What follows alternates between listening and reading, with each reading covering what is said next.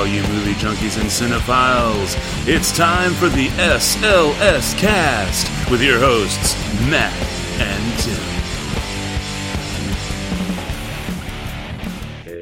And welcome, one and all, to episode 244 of the SLS Cast. Yes, ladies and gentlemen, this would be the UAE lucky number episode of the SLS Cast, because it turns out that in several areas of the United Arab Emirates, specifically Dubai, that it is considered a lucky number to be the number 244. And with that wonderful little bit of lucky number knowledge, I, of course, am Matt, and coming to us all the way from sunny California would be our resident Sony employee, Tim. What up, yo? Oh, not much. Just chilling. just baking here in the 90-degree Fahrenheit apartment. That reminds me, did you see that dad joke viral video that went around? No. Well then allow me to tell you an amazing joke. How do you know when sandwich is cooking? How? When it's bacon, lettuce, and tomato. Do dads still make jokes like that? Because that seems like a very Tom Hanks 80s era dad joke. Okay, well, over the weekend, I took the fam out to go see HMMS. Detroit. No. That'll be the uplifting movie after we go to the Holocaust Museum. No, we went to the Houston Museum of Natural Science over the weekend, where we are now proud members of the Houston Museum of Natural Science. And we went there, and of course they have the huge dinosaur exhibit and everything. They got lots of really cool stuff. They have an Egypt exhibit and, gem hall and a gem vault as well. They had a really cool Fabergé exhibit and stuff. So we're going through all these different things. We didn't even get to do the whole museum. Mm-hmm. But one of the places where we were in the dinosaur area, they have a petrified wood section of the dinosaur hall. And it's literally called Jurassic Bark. B-A-R-K. And so I have an Instagram video out there that I copied out to Twitter and Facebook and all the other social media things, where I pan from the hallway entrance off the main corridor of the dinosaur exhibit, and then pan into the entrance of the actual Jurassic Park exhibit. And I, of course, have to do Hammond, right? So I'm, welcome to Jurassic Park. And, dun, dun, dun, dun, dun, dun, dun. So yeah, I did that, and I completely hashtagged it, dad jokes. And, it was, fun times were had. Yeah. Fun times were had by all. Like, do your kids get that joke? I don't know if it's still relevant or not, the John Hammond Jurassic Park stuff. As my kids have seen Jurassic Park and Jurassic World, yes, they got the joke. Okay. Do they prefer Jurassic World to Jurassic Park? Sadly, yes. Les sad. I was too. And I spend so much time with them with movies and telling them all sorts of cool stuff and getting them, like I sat them down tonight and they got to watch the Who's on First routine and everything. And, I really want them to get the full experience of great moments in cinema and comedy, of, drama and stuff as they get age appropriate. And so when I hear Jurassic World was better than Jurassic Park, it literally breaks my heart. I'm like, are you kidding? How? I have raised you better than this, but, what are you gonna do, kids? They let you down. Slap them around. Yeah. Until they agree with you. Exactly. That's good parenting, right? Until you chase them away. Precisely. Yeah. Anyway. Good parenting is when you know your kid's on heroin and homeless, right? Yeah, that's right. When you have successfully chased them out of the house and into the bottle. Yeah. Hilarious. Indeed. So, everything going well in your world? Yeah, just hot. I understand. All right. Well, then I guess let's go ahead and jump right into the old mail sack. What do you say, sir? Let's take a dip. Here we go. Get in that mail sack. Check that mail sack, check it good. Check that mail sack like you should. And what do you know? We have people taking pity on us. Yay, no castration sounds. Okay. Like, is the castration sound so true to what it actually sounds like whenever you go Honestly, in and get a castration? Or I guess you don't ever go and get a castration. Do I humans don't go and know get if it's castrations? I don't know. I don't know if it's that. And I'm sure there are freaky people out there who would choose to get a castration. I mean, eunuchs are still a thing, I guess. But what I'm thinking is that I'm specifically being, it is much to my chagrin, right? So that I can never ever hear, oh no, we suck again. I'm not going to be able to get that soundbite added to the mail sack thing for the castration because I'm getting emails now. And you know what? I'm okay with that. Honestly, I'd rather get the emails, but still, I am kind of sadly looking forward to when we get the, Rob Schneider thing. So the good thing is that I forgot all about that until right now. So I'm going to make a little note to go in and delete all the emails next week. All right. Well, our email, we do have one email. If you would like to send us an email, we would love, of course, to hear from you. Please send us an email to the show at slscast.com. And of course, we're steadily climbing that follower ladder on Twitter. Thank you for all of our followers on Twitter. But if you'd like to follow us on Twitter, that is also at the SLScast. Our email comes to us from That Frackin' Cat, who writes in the subject line, yay, an email. He writes, greetings, Matt and Tim. Just wanted to say that you two are screwed up in the head with your grapefruit-sounding jar talk on episode 241. Unfortunately, I did see the jar video years ago. Very disturbing, and I quit interneting for a while. Get right with Jeebus. I also wanted to thank Tim for choosing It's a Disaster for the bonus Dinner Party Moments segment on episode 240. When you mentioned that as a bonus segment, that movie was one of the first to come to mind. Unfortunately, I had only seen it once after it first came out and couldn't remember the title or many of the actors. I just had a vague memory of what it was about and how it ended. Now I will have to find this movie and watch it again. I also thought one you would have chosen, The Big Chill. It had some good dinner moments where the friends were gathered for dinner having a great time, then coming to terms with the reason why they were back together. I thought it was a good moment in the movie. Anyway, just wanted to babble at you guys for a bit, and I didn't want you to be sad to hear the guillotine sound this week. Thanks for the shows and keeping me company for an hour and change while I do my work thing. Take care, guys. Cat. P.S. Why was Sam Elliott cut from the closing? Why do you hate Sam? Why? Matt hates Sam. It's kind of sort of my fault, because, first of all, let me get to the bulk of everything. Thank you very much for the email. That is some really cool stuff. And you know what? My wife really loves The Big Chill, so I'm surprised I didn't think of that either. Well, I did choose, I think the last time I talked about It's a Disaster, because I'm pretty sure I used that movie for another 3 Squared. I paired that with The Big Chill.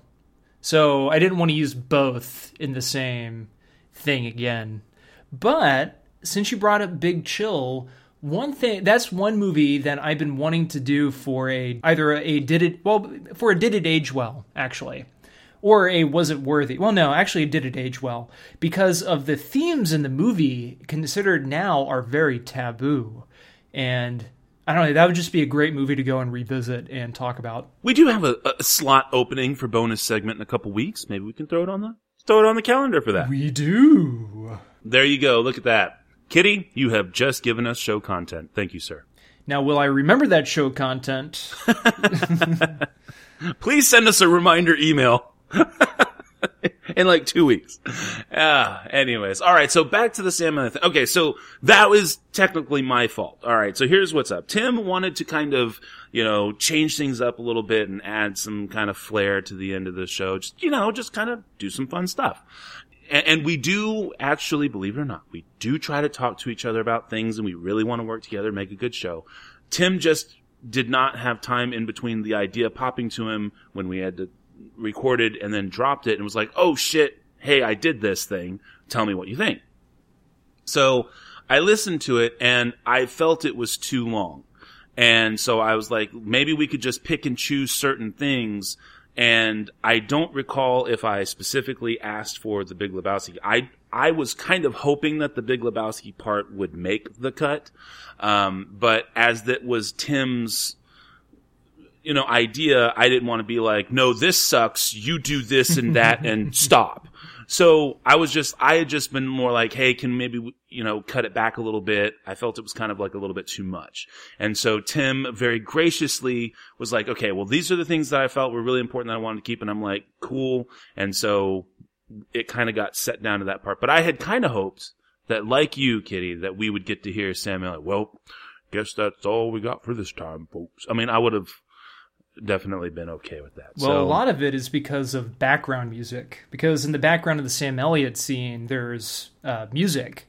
And so whenever you cut out the section or a particular section within a scene with background music, you have to make sure to pay attention to that background music. Because if you cut it out and it does like a weird skip, it kind of ruins the whole point of having it as your closing. It's all about leaving you with a feeling or ending things on a moment, And so that's why I ultimately just went with the Chinatown. It's Chinatown, Jake, little clip because of there's no background music, and it's literally also the last line of the movie. Yeah, that's just my reasoning. It felt like for some reason I had to defend myself, so I hope that worked. No, we were trying to fall on the sword for each other, Tim.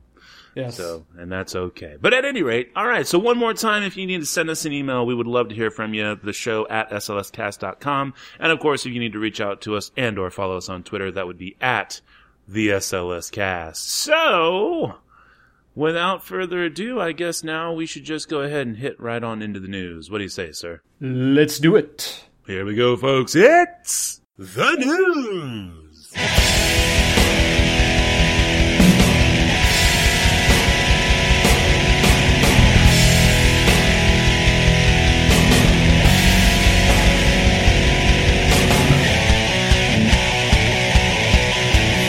And first up from me, from Variety.com, by way of Brett Lang and Patrick Frater. As of August 3rd, this was an exclusive for them. Viacom executives flying to China as WaWaWEEWa film slate deal looks shaky. That's right, Viacom executives will be in the hot seat after jetting to China to help assuage fears of a major film financing partner. Variety learned. Angry over losing tens of millions of dollars on a $1 billion slate financing deal with Paramount Pictures, Chinese film company WaWaWEEWa is looking for assurances that the studio's upcoming movies will be more commercially successful. Viacom is Paramount's corporate parent. Executives from Viacom will travel to China to meet with their counterparts at WaWaWEEWa and to try and reassure them that things will improve in coming months, a source close to WaWaWEEWa told Variety. The Chinese company is particularly disappointed with the reception of Baywatch, Ghost in the Shell, and Transformers: The Last Night, and believes that Paramount's creative team has not done a good job of making films that will play to international audiences. Quote, "We have incurred losses for the first months of the current year. These are not trivial losses. They are huge losses," and all quotes from that source. I definitely would recommend, that was just barely the first third of the article, so please go and check that out at Variety.com, again by way of Brett Lang and Patrick Frater. Viacom executives flying to China as WaWaWEEWa film slate deal looks shaky. And again, as of the 3rd of August, that was an exclusive for them. Tim, what are you thinking here? I am definitely not surprised that this is happening. Who the fuck in China gives a goddamn shit about Baywatch, despite the fact that the trailer at least made it look like it was appreciating the fact that it was tongue-in-cheek. I did not see the movie, but the trailer at least made me think, okay, well, at least they kind of give a shit. And they were kind of hoping for a 21 Jump Street kind of a vibe. But at the same time, nobody cares anymore. Right. And I agree. Yeah. Sorry. Oh no, it's the same Ghost in the Shell, which of course we reviewed, and then Transformers: The Last Night, which we just have both absolutely refused to see. I mean, how? It's okay. I think this is kind of like vindication. If you ask me, this is kind of vindication for the Matt and Tims of the world, for the SLX casts of the world, because we have been trashing these movies and we have been so sick of the reboot train and all the continual sequels and stuff like that. But we have both realized, and I know that I have said time and time again, that movies are not really being made just for us anymore. And by us, I mean the U.S. They are going to China. They are looking for international markets. China is slated at this point, if not very, very quickly, to be the largest movie market in the world. So it makes sense that we might not like the movies so much anymore, and they won't do so well here, but they're still supposed to make hundreds and millions, or if not billions of dollars elsewhere. But they're not. So is this vindication for us? Just what are your thoughts in general? Where are you at on that? Well, I think WaWaWEEWa, whatever they're called, they're WaWaWEEWa, right? They're named after the Borat saying. I thought it was WaWaWEEWa, and then he shrunk my head. But Times are changing, and for a long period of time there was this mentality of, if it ain't broke, don't fix it. Which is why there's a whole slew of Seth Rogen movies. Will Ferrell movies used to be big box office draws. Now they are hit or miss. Now it seems like that Will Ferrell has to be paired up with somebody in order for the movie to do really well. And so whenever they look at 21 Jump Street doing well, and then 22 Jump Street did very well, of course somebody's going to be like, we're going to take Baywatch. It stars The Rock, and we're going to do something with this property. Well, it's just kind of the same shit. I mean, it's based on a really shitty TV show. I don't even think it was even good for the early 90s. I didn't really watch it until the late 90s.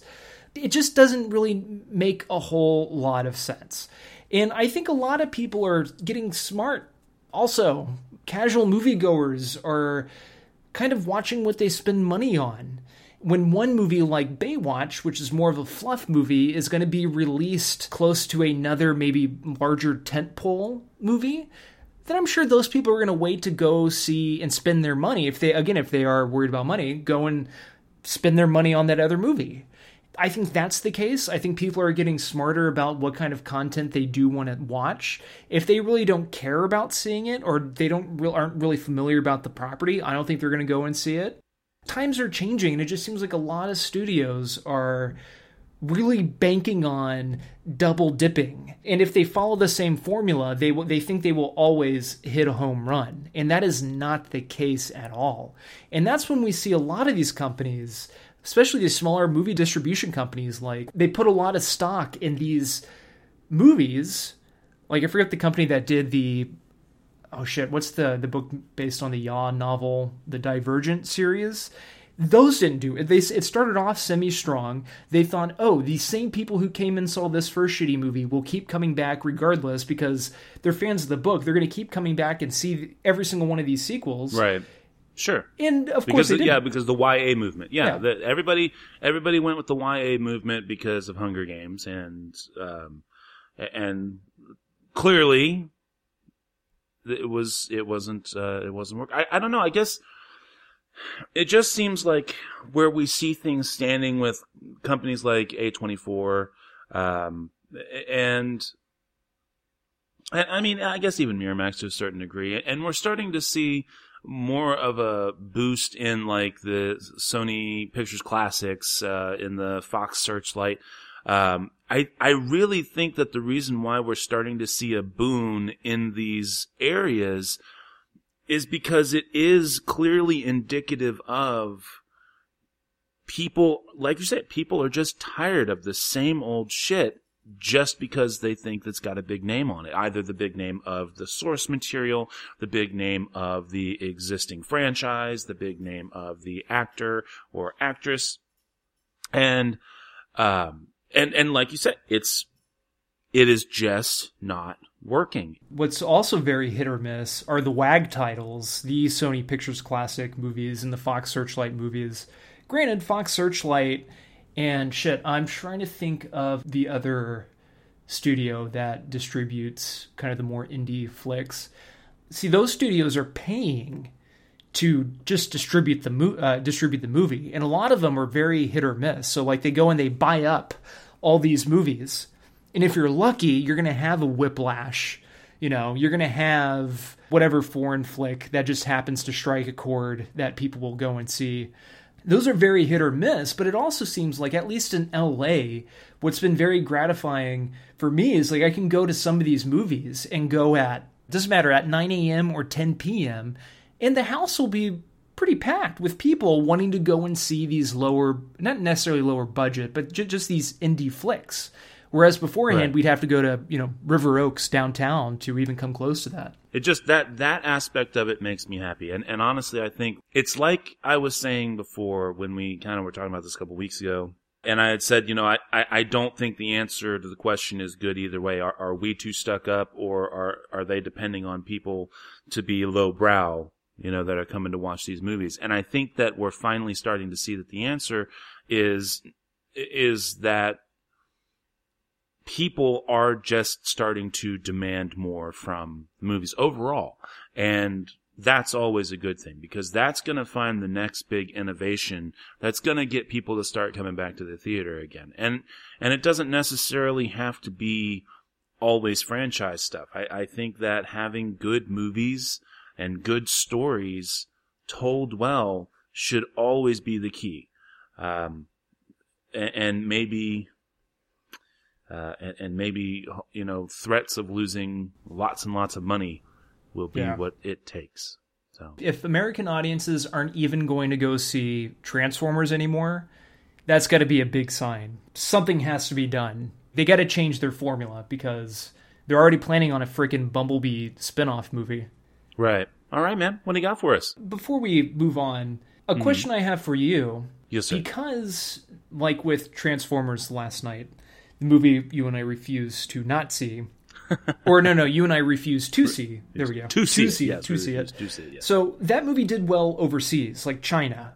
And that movie is geared towards the Chinese audiences. True. But even that movie... Okay, so I'm going to read the next paragraph from this article. It says, the company was particularly incensed that the most recent Transformers did not perform better in China. The film made nearly $230 million in the Middle Kingdom, but that was a significant drop-off from the $320 million earned by its predecessor, Transformers: Age of Extinction, in 2014. Globally, the film earned $570.6 million, a weak result given its $217 million budget. But do you think also Americans, the U.S. audiences, are just kind of getting tired or catching on to the fact that these movies are now going to be geared? They say it's going to be geared towards a more global audience, but I think it's kind of obvious that they're now aiming for where the money's at. Do you think that'll have an effect on the U.S. audience? Because now it feels like they're not even being, I don't know if considered is the right word, or thought of, I guess, maybe? Well, honestly, I kind of think that's where the genesis of my previous arguments were at, because I think that was the hope. I think it was literally the studios going, we don't fucking need you. We got, why do we need to figure out what 300 million people want when we can go ask 1.2 billion people what they like, and we'll just do what they like instead? The problem is that, love it or hate it, the Western pop culture, and more specifically, North American, and fine, U.S. to the greatest degree, but definitely Canada, Britain, Europe, Netherlands, that aspect Those are the major driving forces in pop culture. That's not to say that there is not value to be found anywhere else in the world. That is not to say that it is, that there aren't things that are inherently better or different, or some things that other countries, and populaces have that we won't understand or ever get. It's not saying any of that. But it is saying that, love it or hate it, we still seem to kind of drive, we're still putting it out there first. And then other people come and go, oh wow, yeah, that is really cool. We want to do it too. Right. And when you're alienating the group, especially the audience group that says, yep, this is what we like, then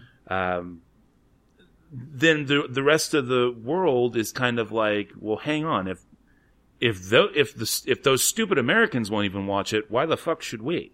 Right. And I think that is what's happening here. And I think you're right. I think you've hit on that, because the initial thought probably was, fuck them, we don't need them. But it turns out that, you know what? If the only way to get the 1.4 billion people to watch is to get the 350 million to watch first, then yes, they're going to have to bring us back to the table. Bring us back. We just want to see. We want to give them an offer we can't refuse.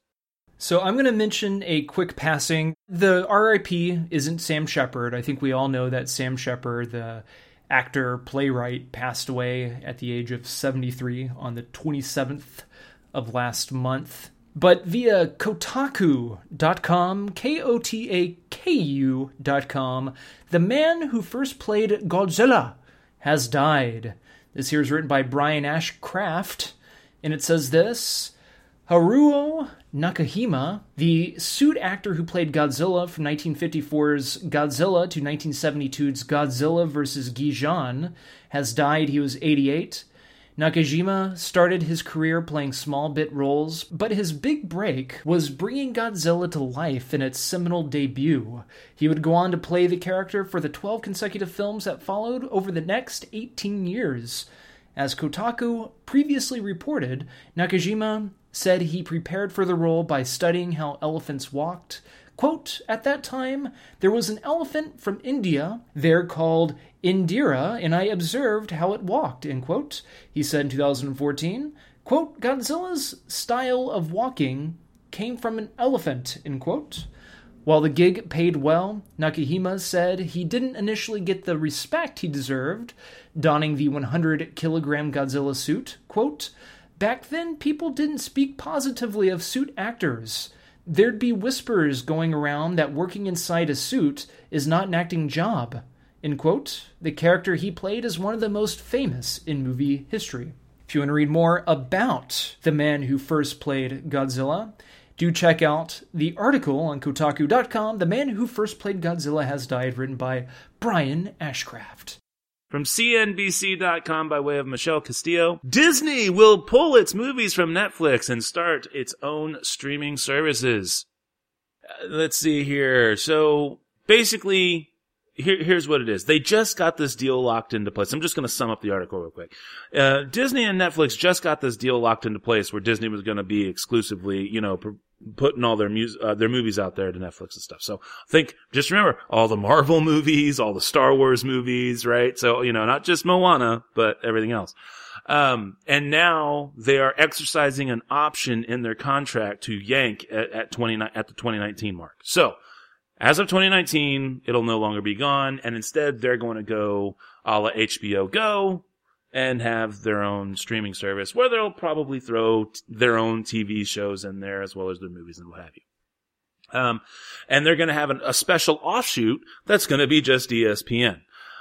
So what do you think, Tim? Do you think this is good, bad, and different? I should be asking you that because you're the one with kids. No, it's honestly, I've been saying this for ages. I wanted HBO Go, so that I could get HBO Go. I have been writing annually to Disney saying, hey, when are you going to give me Disney Channel? I'm happy to pay you for Disney Channel, because I'm happy paying a grand total of like $200 a year or whatever for all of my cable needs, right? That, I'm going to break that down to $20 a month, and I get all the HBO I want. I get all the Amazon that I want. I get all the Netflix I want. I guess I'm going to have to up that up to, 25, $26 a month or whatever. And now I'll have all the Disney I want. And I don't have to do anything else.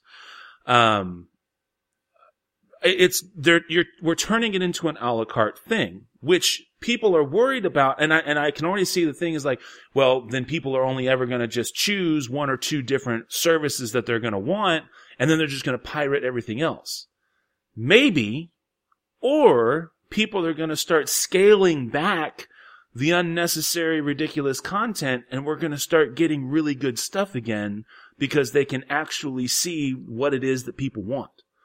Now that's not to say that it won't turn into a new kind of cable in like 20 or 30 years when someone says, hey, let me just bundle all your streaming services for you and charge you a flat rate. Well, you and I are cord cutters. We are. Not like we are. I was agreeing. Oh, okay, that wasn't a question. I thought you were confused. Like no. We are. Cutters? I'm sorry. No. I was a pioneer, baby. I was a pioneer in the cord cutting movement. If you don't mind me asking, how much do you pay for internet? I want to say $60-ish a month. Okay, so let's say 60. That's $60 plus, say, Netflix is what, $7? No, I think it's up to like 9. Okay, we'll just say 10. So you're already at 70. Let's say Disney's going to be, I'm going to aim low 10. and go for 10. Okay. Sure. And then you said you have Amazon, and Amazon it's going to be like it's $120 a year, I think now, right? Is it? I don't know. I paid $100. Yeah, or I think next year it's gonna go up or something. So $100 a year. So we break the $100 down to a yearly rate. 100 divided by 12 is going to be 8 and some change. We'll just say $8.25. Okay. A month there. And then even without Disney, I'm paying $80 a month. But that's including all of the internet. That's not just, the internet isn't just for watching TV. Sure. I guess what I'm getting at is that it's for our internet alone for stupid fucking, I'm not going to say who. It's over $95 only for the internet. Sure. That's what gets me, because so Criterion came out with the Filmstruck network, and I would love to have it. But I'm going to be the only one watching it. And I'm sure as shit not going to be watching a Criterion movie every fucking night. So we have Amazon Prime, we have Netflix, and then we also have Hulu. Because on Hulu, we can watch... I will never understand that. I truly don't understand why people... I get the idea in and of itself of Hulu, but I don't understand why people would pay for a streaming service specifically when it's going to have commercials. It doesn't have commercials. I never have commercials on Hulu Plus. You cannot get rid of 100% of the commercials on Hulu, no matter what your pricing tier is. Because there are certain programming deals that they have for specific shows that even if you are paying for the I don't want commercials tier, still will have an ad, at least one. Well, the last 15 times I went on to I say 15, but the last many times I've used Hulu, I've never had a commercial. The only thing I came close to having commercials, say if you watch like The Simpsons or something, before every episode they show like, tune in on Wednesdays on Fox to watch The Simpsons live. They do that. It's like a little 10-second little still or promo for the show you're about to watch. But it never cuts to a commercial midway through. Never. It's just the same show all the way through. So, yeah, no, I've never had to watch commercials. But at any rate, you were saying with Hulu, you have Hulu and Amazon. Yeah, so and I mean, if like rounding up to $10 for all those, so it's over how it is out here. If I get another service or pay for another service, it's then going to be just as much or maybe even more than if I just went ahead and got fucking cable. But I don't want to get cable. I don't know. This is taking too long. But that's the thing. That's the thing is you are factoring in your internet as part of your quote unquote cable. You use your internet for everything. But that would be, I'm talking about internet and all that included with if I was going to get cable. It would. True, it's but still if you were going to get cable, you're right. But if you were going to get cable, okay, cable does not include Amazon. Cable does not include Hulu in the format that Hulu gives it to you. Correct. And it certainly doesn't include Netflix. So you would still then have to pay extra. So you would be paying for your better bundled rate because now you're bundling your cable with your internet. Whatever, you're still paying more. And then you'd still have to pay for at least Amazon and Netflix. But that's why I was saying, then if I purchased more, if I subscribed to more sites or to more stuff, that's when it would become more expensive or just as expensive as getting cable. You know, if you get like HBO Go, I mean, that's what, $12, $14 a month, $15 a month? Yeah, it's 15. So, I mean, if I got cable and stuff, well, that have HBO, so that kind of takes care of that. So, I mean, you know, it's just stuff like that. Like, so once it starts getting like more so a la carte, what if Sony decides to have its own? I'm not saying that they're going to do that or not. It'd be stupid because what kind of titles do they have? But that's the thing is that, but that's the thing is that the a la carte thing is a very good idea, at least for now. I'm not saying it's a permanent solution, but it does allow a very focused, I mean, it's laser focus. You now, instead of hoping that people are willing, that 25 million people are willing to pay you, 80 cents, okay, so that you can have your programming. Now you're looking at 3 million people giving you $15 a month. Now, do I want 80 cents? Or do I want 80 cents and still not really have an idea of what people are doing? Or do I want 40 million, or do I want $15 and I know exactly what's happening? Oh, I don't give a fuck about them.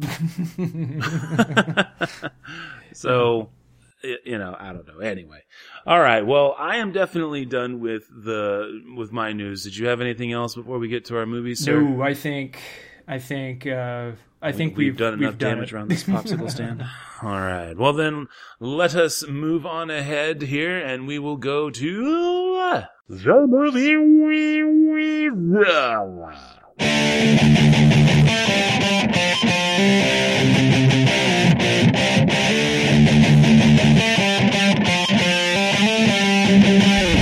All right. And this week's movies are Detroit and The Dark Tower.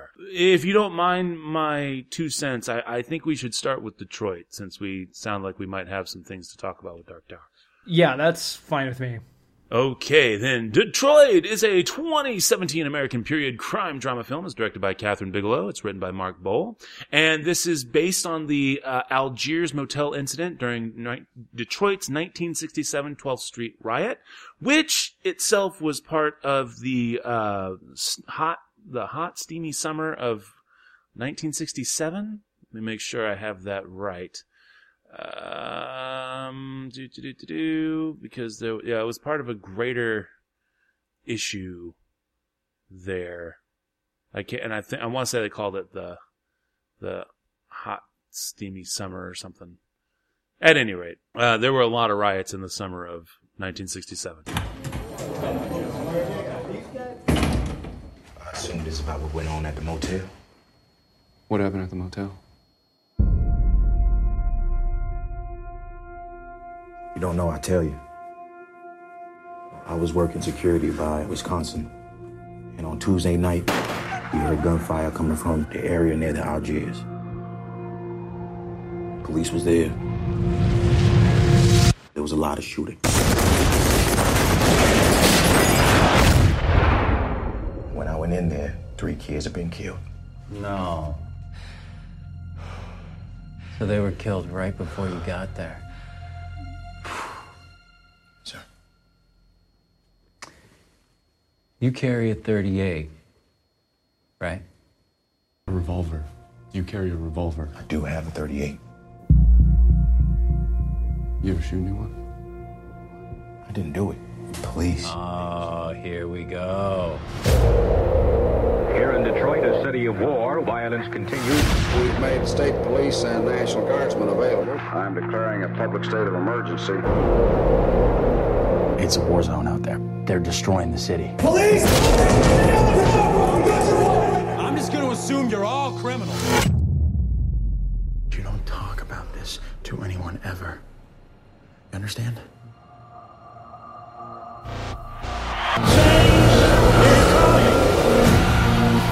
We're gonna kill this man. I need you to survive the night. Survive the night.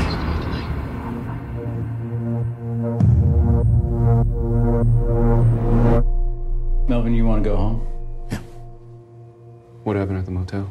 All right, so basically what we have here is I guess we should get to stars. The movie stars John Boyega, Will Poulter, Al G. Smith, Jason Mitchell, John Krasinski, and Anthony Mackie.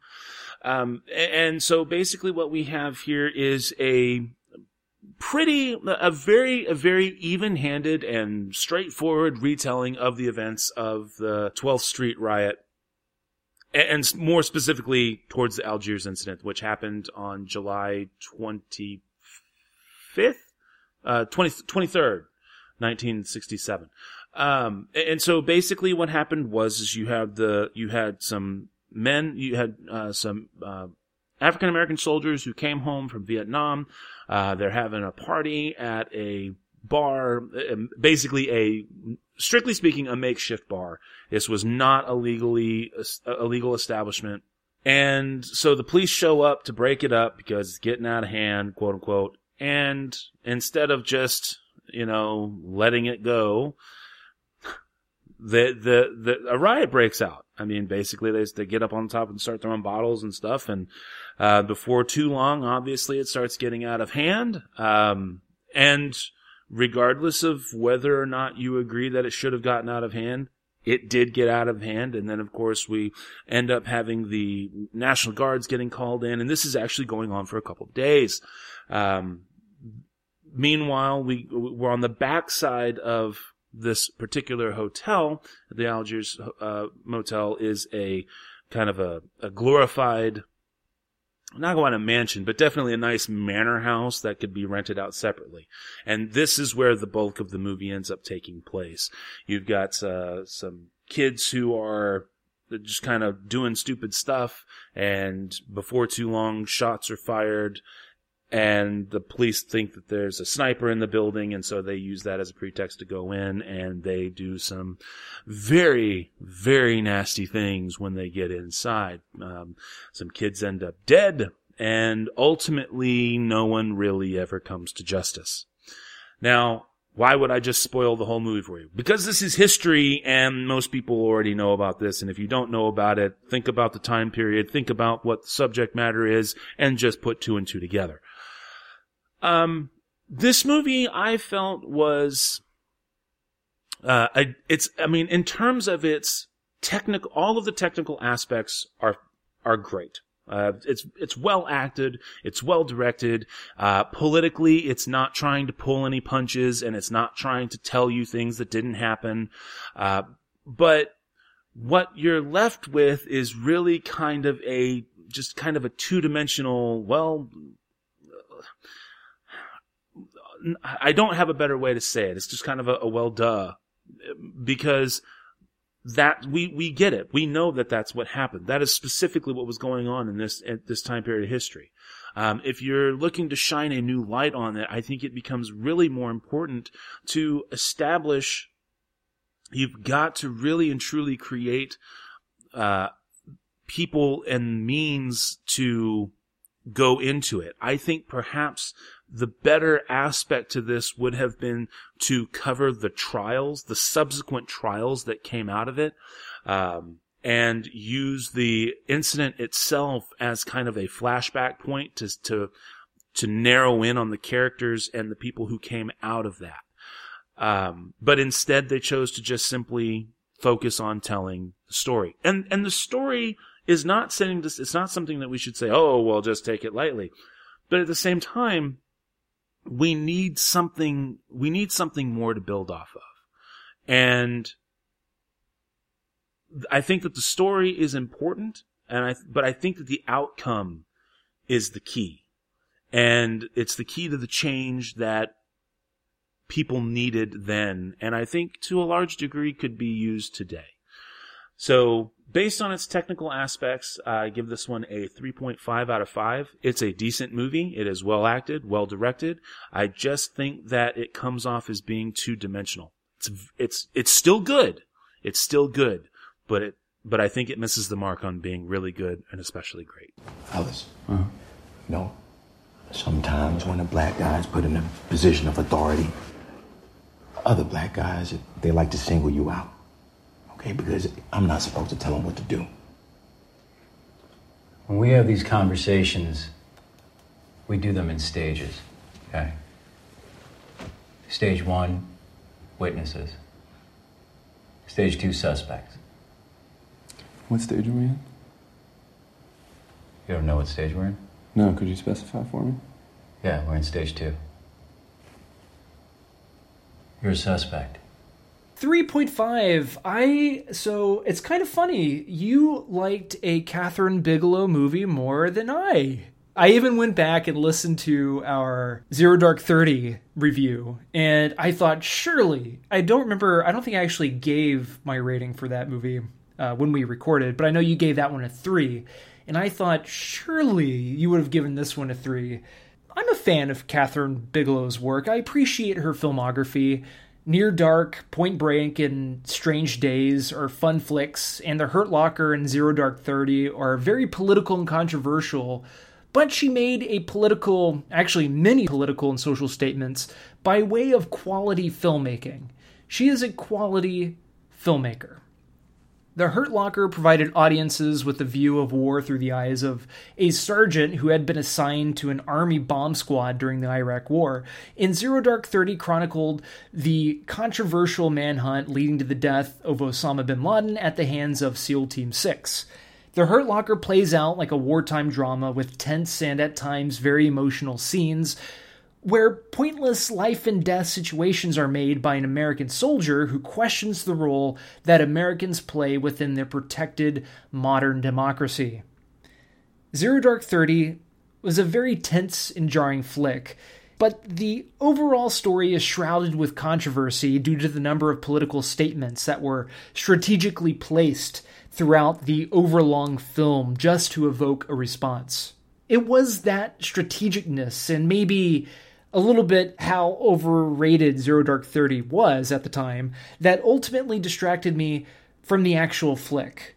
The only reason why we got a 157-minute movie is because of all that controversial filler and padding that just overstuffed the movie. Now, Detroit is Bigelow's follow-up to Zero Dark 30, and it's another based on true events flick about a dark moment in American history. The history and the characters that Bigelow chose to focus on aren't necessarily politically controversial. Luckily, they aren't politically controversial necessarily, but it is based on true events controversial. Your big problem, Matt, with Zero Dark 30 was how Bigelow took one too many liberties with the based on true events moments that don't have the factual backing and molded those moments into the meat of the story where she displayed her political beliefs, a la the waterboarding scenes and the various avenues taken which led to bin Laden's murder. The Detroit riots were horrible and deeply disturbing. The actual, real-life Detroit riots were horrible and deeply disturbing. And sitting in the theater, I was excited in a way to see how the riots would be depicted on screen. Because I don't think another movie that I can think of, at least I haven't seen a movie depicting anything like that up on the big screen. With a runtime of 143 minutes, the flick focuses on a select group of people. There's the people of color and the misguided, but mostly racist and downright evil white law enforcement. Most of these characters are played only as characters with a face for the audience to associate their feelings with, without a lick of humanity and insight for an audience to fully care for or try to understand. Now, I believe, to the best of my knowledge, that these characters were real people who were placed in the exact or similar circumstances, very much like the ones that I witnessed up on the movie screen. Horrible actions are carried out throughout the movie. followed by bombastic excuses to justify those actions, and I got worked up and extremely, extremely angry. In fact, I couldn't sit through the end credits because of all that anger just building up inside of me, fueled by those same exact actions and excuses that were made in the film. If Kathryn Bigelow's overall goal was to evoke anger and ever-mounting frustration by way of the action, and very broadly, the people, then she definitely succeeded. But what this movie really needed, from a storyteller's point of view, are three-dimensional characters who unknowingly, or knowingly, depending on the character, find themselves in a situation where events quickly get out of hand. Despite the very existence of racism and the superior white ideology that was running rampant in the 1960s, the liberties that Bigelow took, especially regarding the scenes at the Algiers Motel, feels like a compilation of the best of the absolute worst situations that innocent African Americans could be put through during that time. Especially with a movie like this, where the focus is on a select group and what had happened to them at the Algiers Motel, it's important to provide the background to help people understand the audience, to help the audience understand why all of this is happening in the first place. Because numerous shaky cam shots of various angry, innocent citizens and the law enforcement reacting poorly doesn't make for a solid and historical foundation.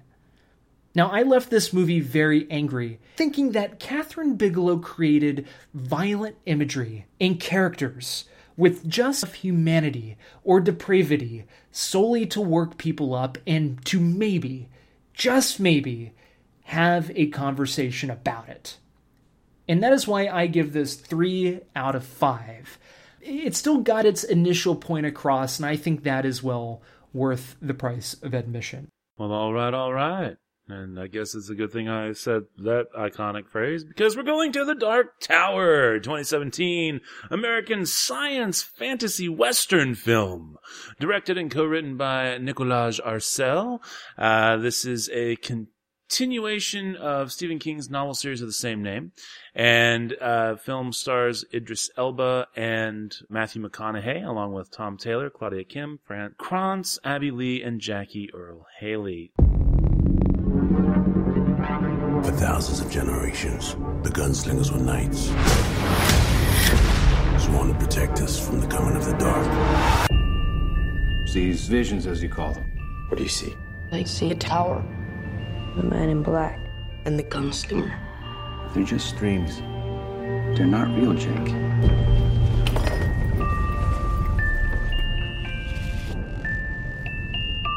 There's another world out there. I know there is. Whoa. Who are you? It's you.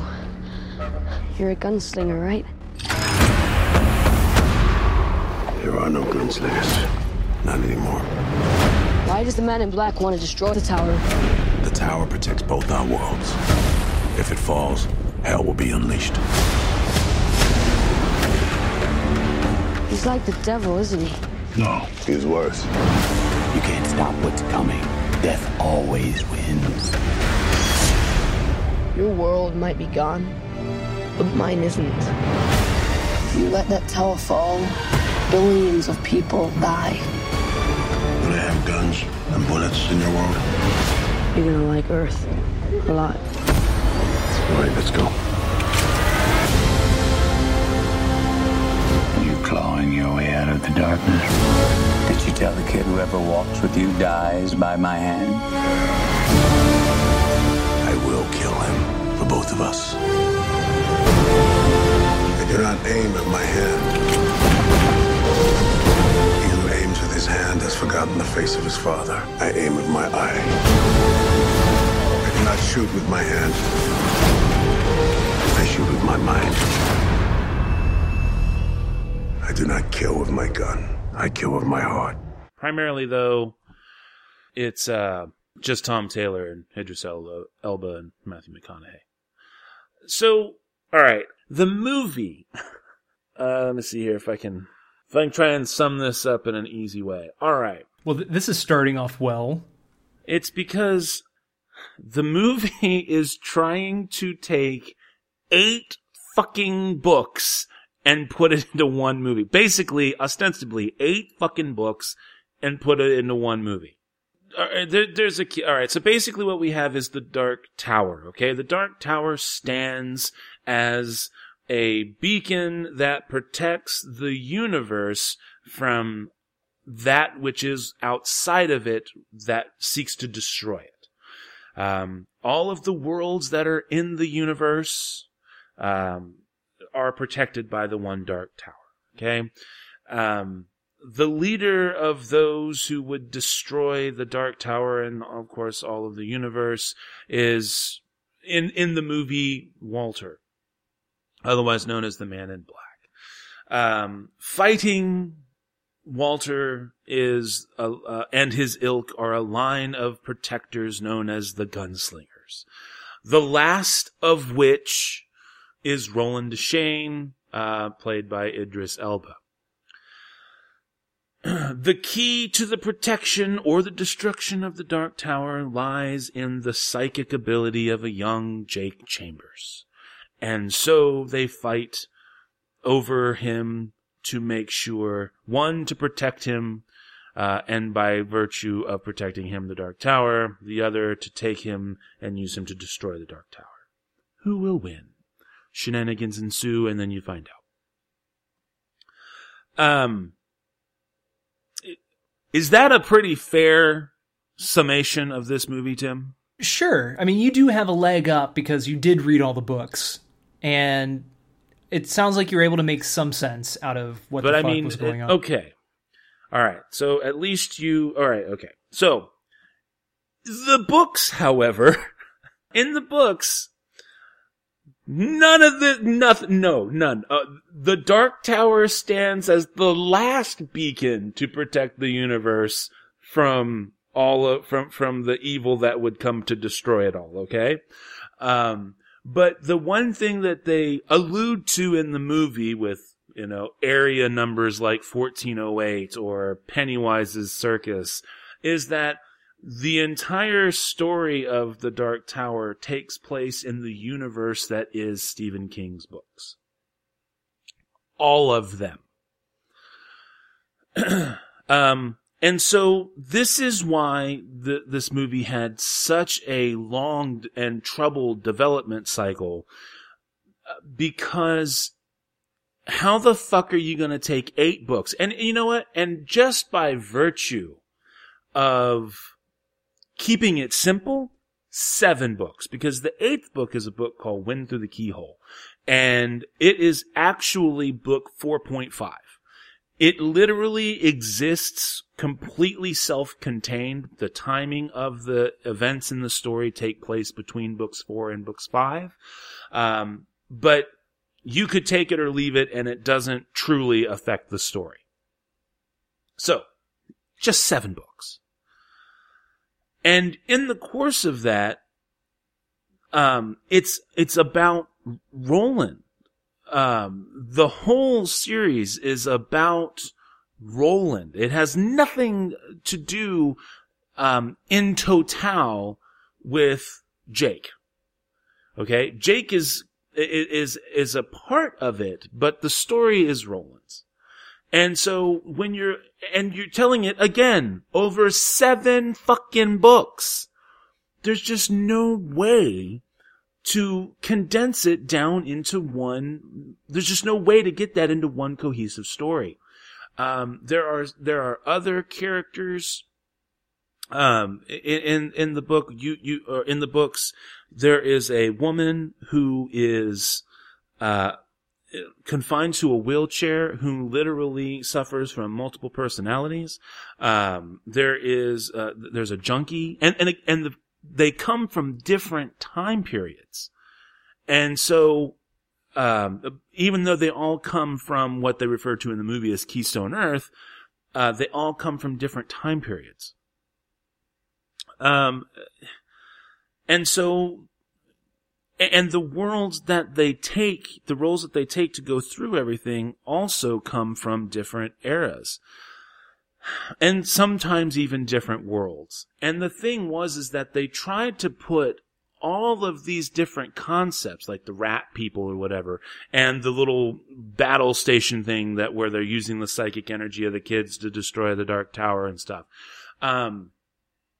They're taking all of these different concepts and the concepts of the Man in Black, the concept of Jake, and the gunslingers, and the fact that it's supposed to exist all in Stephen King's universe. They're taking all of these things and plugging them into a movie, and they're expecting to tell it in a way that people who haven't ever seen or heard of these books, let alone read the books, will be able to follow. And you just can't do it. You simply cannot. I applaud them for trying. But the only reason that they even halfway succeeded with me was because I read the books. And when I first started hearing what was going on, and then I saw the trailer, I was like, this movie's going to be terrible. And I have a buddy of mine, Jeremy, actually, we used to do the Jeremy that we used to do, started off in podcasting with the Wow Factor show all those years ago. He and I were talking about it, and he was like, oh, well, I have some good news for you. This is supposed to take place after the books. And I was like, okay, I'm willing to give it a shot. And for those of you who have not read the books, this still doesn't help you, because now you're like, well, what the fuck did happen to the 7 books that now they're making a whole nother movie on whatever? But it does help me to understand why the movie was going to be different from the books. So at the end of the day, I kind of had to divide my brain. As someone who watched the books, as someone who read the books, I want to give this movie a 3.75. And the reason why is because for doing what they tried to do, it comes off as a halfway decent action movie. It's likable, great acting, special effects are fun. The nods to the books that they do throw in are great. Still a lot of flaws, still some ham-fistedness and everything, and some very easily detected, plot devices and cheesiness to be found, especially with Matthew McConaughey, despite him being a fairly convincing bad guy. But then I have the people, then I have to think about, but if I had never read a book, what would I give this movie? And at best, I could give this movie a 2.75. Because I wouldn't understand what's with the no-skin people. You have to be able to make logical inferences and logical leaps based on the very limited knowledge that they're giving you, and it's not enough. It's simply not enough. But, again, halfway decent action flick, decent acting, pretty cool special effects. It's better than okay. Can't quite say I would like it. So 2.75 from there. So I had to split the difference on this one, and I give it a 3.25. That is where I land, is a 3.25. Because as someone who read the books and at least understood what I was looking at, even if I didn't agree with it, even if it could have done a lot better, it's definitely likable enough. But knowing that there are people who are going, what the fuck is a rat-faced person? Why the fuck do they even care about this one dude who all he has to say is stop breathing, and they just stop breathing? Like, ooh, that's a trick. I can see the frustration level there. Yeah, so 3.25 out of 5. If I could give you an A for effort, I would. This is why book series like this need to be made into television series. They need to go the HBO route. If you can't do anything else, then, do them the Agents of S.H.I.E.L.D. route or something. Because this is ridiculous. It's just ridiculous. I don't know. Tim, Lay it on me. I've got the mic. I'm ready for your questions. I'm ready to try and help you unwind this. Wait, did you give it a 2.25 or 3.25? I split the difference on a 3.75 based on having read the books and what I would have given it because, pretty decent flick, versus someone who has never seen the books but could objectively at least say, decent special effects, decent action.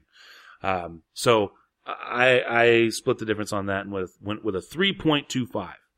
And I know you did not like this movie. Oh, I fucking hated this movie. I work at Sony. I was able to not pay to see it, and I'm glad it was 95. I think the smart person was the one who agreed to make this movie 95 minutes, because I think they knew a lot of people aren't going to want to sit through any, more than they need to. I like how there are some people that are enjoying it, but even when it does have some good effects, they still only paid 80 to 90 million to make this movie, and you barely see any of the special effects. Some of the effects and some of the scenes that take place, you kind of wonder, it should have happened a little bit longer. There's not, things just kind of happen, and then it's over with. That's what ultimately got me. It never allows you to really fully, you're not actually able to, fully lose yourself into what's going on, into the story. It's not a very immersive, friendly story. It just felt like I was watching an extended version of one of those, YouTube compilation videos when somebody edits together all of the released, trailers and clips from a movie that just came out. I first really noticed it with Alien Covenant, when people were like, oh, if you edit together, if you watch all the trailers and all the new footage from all the other trailers and all the clips together, that's pretty much 20 minutes of the movie. Well, it kind of felt like an extended version of that, because there's so much flip-flopping between and you're told, oh, this is a magnificent world. It's dangerous. It's dangerous. Oh, he never says that I'm a superhero, Idris Elba. He doesn't necessarily say that, but you just know that he's a badass. And, you're just constantly reminded that he's troubled by some sadness pertaining to his family and his father.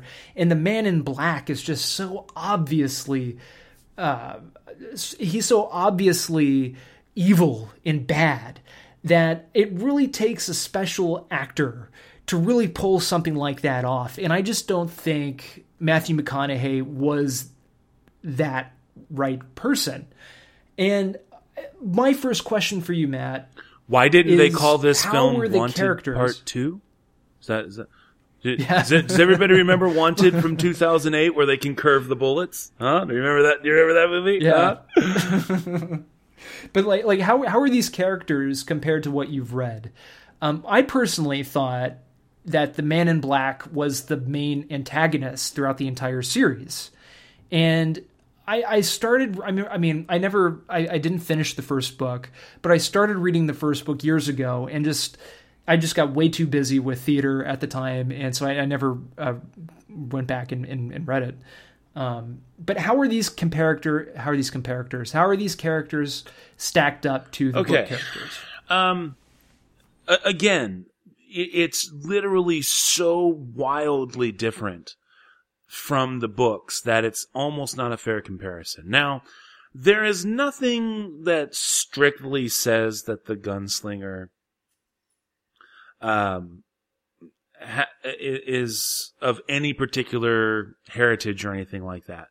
But he's definitely not, I don't know, in the way I looked at it and the way I read it and he's definitely not, a British guy, which is what Idris Elba is. So that kind of already threw me for a loop. And then I'm thinking about the Walter, and I'm just not seeing Matthew McConaughey playing this guy, right? So just even in the casting of the roles, and again, it's not that they're bad actors. It's just now you've already casted them so wildly that I'm not seeing it.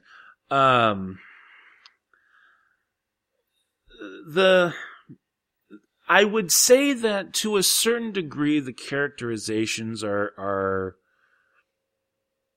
pretty good.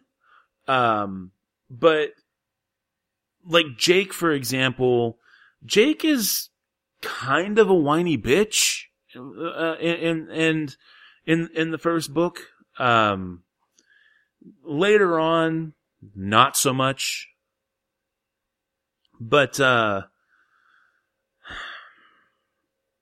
see, I don't know how deep down the rabbit hole I'm supposed to go here. I would say that given how wildly they changed it, they at least kind of kept the overall embodiment, the broad strokes of their characterizations. The broad strokes are there, and that's as best as I can put it. All right. How about the setting and how the events played out? I guess the setting is so fucked up. Oh my god! Really? So again, now all right, that completely fucked up. The setting, the events, all that shit is, again, they are literally taking, okay. Because Gunslinger Land looks like I'm just going to shit. say here, okay, I'm just going to stop here and just say, and Tim, this includes you. Do you want to know? Because I will tell you. If you have no desire to read these books, then I'll tell you what's up. Now that I know that this movie sucked, and more than likely they're not going to. I find it hard to believe they're going to continue this series. Well, how could they? I mean, aside from the quote the little hole at the end that they give you that you could make a sequel if you wanted to. This is a completely self-contained movie. The only way you could do something else is if we invent a new assault on the Dark Tower. Which they could do, because again, they left that little hole at the end of the movie. But on the whole, you done saved the Dark Tower. Well, that's not what happens in the first book. So, there's a reason why the first book is called The Gunslinger, and the 7th book is called The Dark Tower. You see what I mean? So, sure. Yeah. Okay, so then I don't want to go on then I won't go into too much spoiler territory, especially in regards to the books.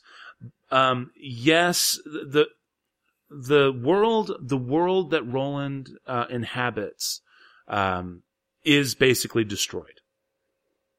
And they are, and it is as broken and messed up, especially in the desert area where Jake first goes after the portal. That's actually a pretty fair representation. But again, they condense so much and everything else. And the setting and all that kind of stuff, the only thing that was truly bouncing back and forth was, Jake coming to Midworld. Everything else is totally out of whack.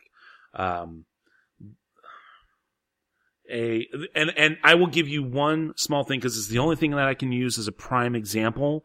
And I apologize because this will be a spoiler. The little base camp that they show where they're shooting those little psychic beams at the Dark Tower. That literally does not come into play until like almost the end of the 6th book. And they open the fucking movie with it.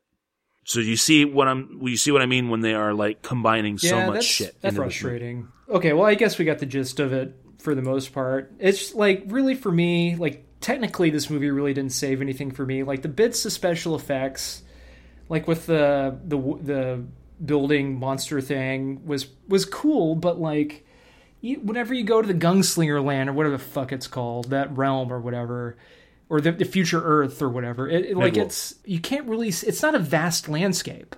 Like you really don't see it. Like it's very white, it's overly bright, so it's really not even nice. It's not even fun to watch. Even the New York stuff is really not aesthetically pleasing. Like there's nothing unique about this movie. Okay, that's because they consolidated so much just to make this film work in a self-contained film. The New York that gets that's getting taken from is like 1972. That's where it's supposed to be taking place when you're dealing with Jake.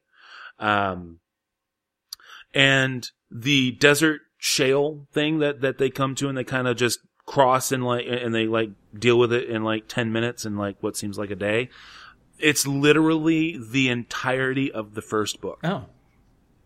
Okay. Is just the desert. So, I mean, it's literally the process of it. And there's always a constant reference to the wheel, you know, and so the cycle of the wheel continues, and the wheel will turn, and the wheel will turn. And it's there to show you the doggedness of everything that's happening and what's going on. Also, again, the series is set within the entirety of the Stephen King universe for all of his books. And yet, even in the books, after book 4, I'm telling you, man, this shit starts going off the rails. I was glad it was done. When it comes down to it, if you haven't read the books, probably better off read the books. If you're interested in seeing the movie, go back and watch the movie until the inevitable HBO or Showtime series releases in another 10 years or so. Fair enough. So you gave it a 2.25 then, huh? Oh, no, I gave it a 1.5. Oh, a 1.5. Even worse. Yeah. Okay, my bad. Oh, that's it. And okay, and that's it. Okay. All right. Well, next week's movies, that's going to do it for this week's movies. Next week's movies are Atomic Blonde and Annabelle Creation. And without further ado, I believe it is time for the spiel, is it not, sir? Spiel on. Is there something wrong with the food? No, the food was excellent. Perhaps you're not happy with the service? No complaints. It's just that we have to go. I'm having rather a heavy period. And we have a train to catch. Oh, yes, of course, we have a train to catch. And I don't want to start bleeding all over the seats.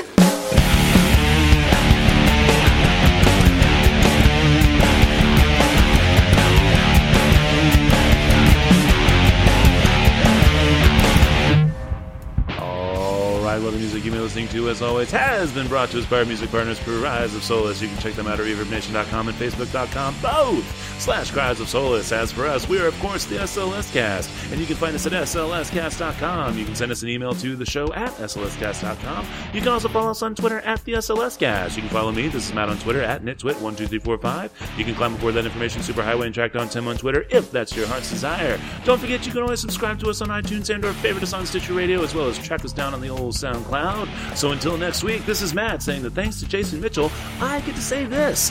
Anybody who knows me knows that I'm just here to put a smile on people's faces. Take care, cinephiles, and we'll talk at you again next week.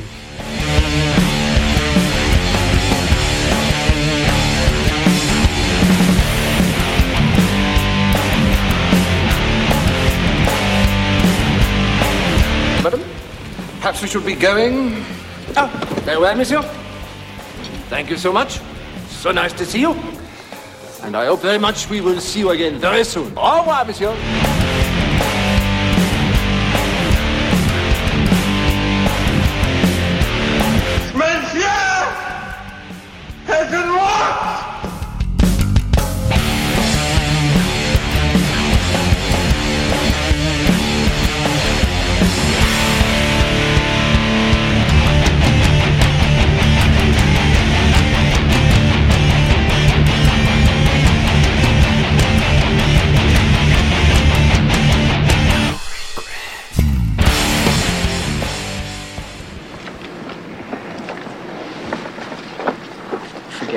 It's Chinatown. Thanks again for listening to the SLS Cast with your hosts, Matt and Tim. You can find us over at slscast.com. You can also follow us on Twitter at the SLS Cast. You can send us an email to the show at slscast.com. And of course, you can always subscribe to us on iTunes and or favorite us on Stitcher Radio. Thanks again for listening.